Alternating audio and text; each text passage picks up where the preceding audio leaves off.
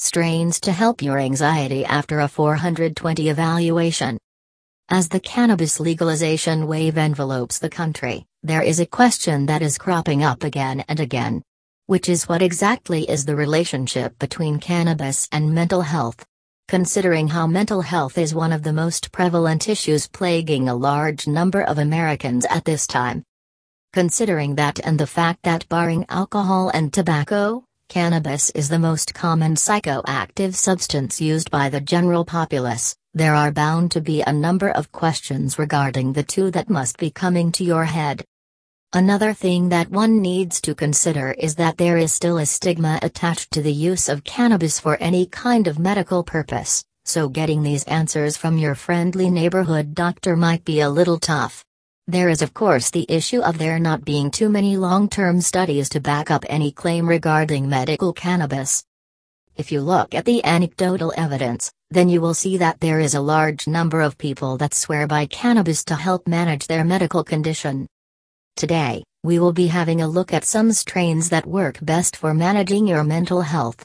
If you aren't getting the help you require from the usual sources, you can always get some help from wherever you decide to get your 420 evaluations done. Let us know about the best strains for anxiety. 1. Granddaddy Purple. A very common strain, it is very difficult to find a negative review of this strain. Granddaddy Purple is a cross between two indica strains Purple Rickle and Big Bud. When it blooms, you can see deep shades of purple all around. With a THC of 20%, this strain hits everywhere at once, giving immediate effects to the body as well as the mind. Beyond anxiety, this strain is also used to help nausea, pain, and insomnia. 2. Amnesia Haze. This strain is known for its uplifting quality that makes people go about their day with a euphoric feeling backing them. The great part about this strain is that even though it is famous for cerebral high, it can still take it before bed and have a good sleep. Other ailments that this strain manages are migraines, neuropathic pain, social anxiety, and fatigue. 3.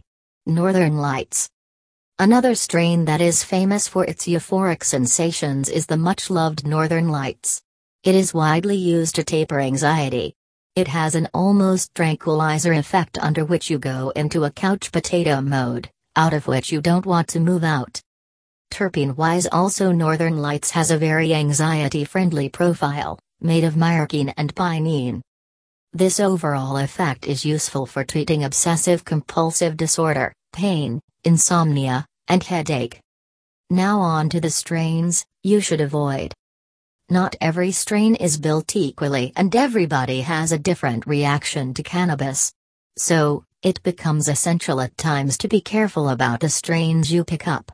If you have a predisposition to anxiety, there is a chance that you might make your condition a lot worse. So, here is a list of strains you are better off without. 1. Green Crack. This is considered to be a highly controversial strain for a reason. This pure cannabis strain has energizing effects that are unparalleled by almost anything else. It provides a euphoric feeling that assists people to go about their day with enhanced productivity. The THC content is at 19%, with practically no CBD balancing it out. This strain might be good for productivity but will, for sure, heighten your anxiety. 2. Jack Herer. This is one of the original strains and is much loved too. Created in the 90s by Dutch growers, it has been a staple of many a smoker, but beyond being respected and well known, it is also slightly feared. With enhanced creativity also comes unparalleled worry and stress. You, however, need to have all the existing symptoms of anxiety before this strain makes it worse. If you don't have any of the current issues, you will be fine after you try this strain. 3. Girl Scout Cookies. GSC, another favorite of the masses, squandered.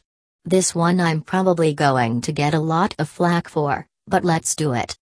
This indica-dominant hybrid makes you more spacey than energetic, but you can blame ancestors for the issue anxious people have with this one. The parent strain Durban Poison is known to have similar effects.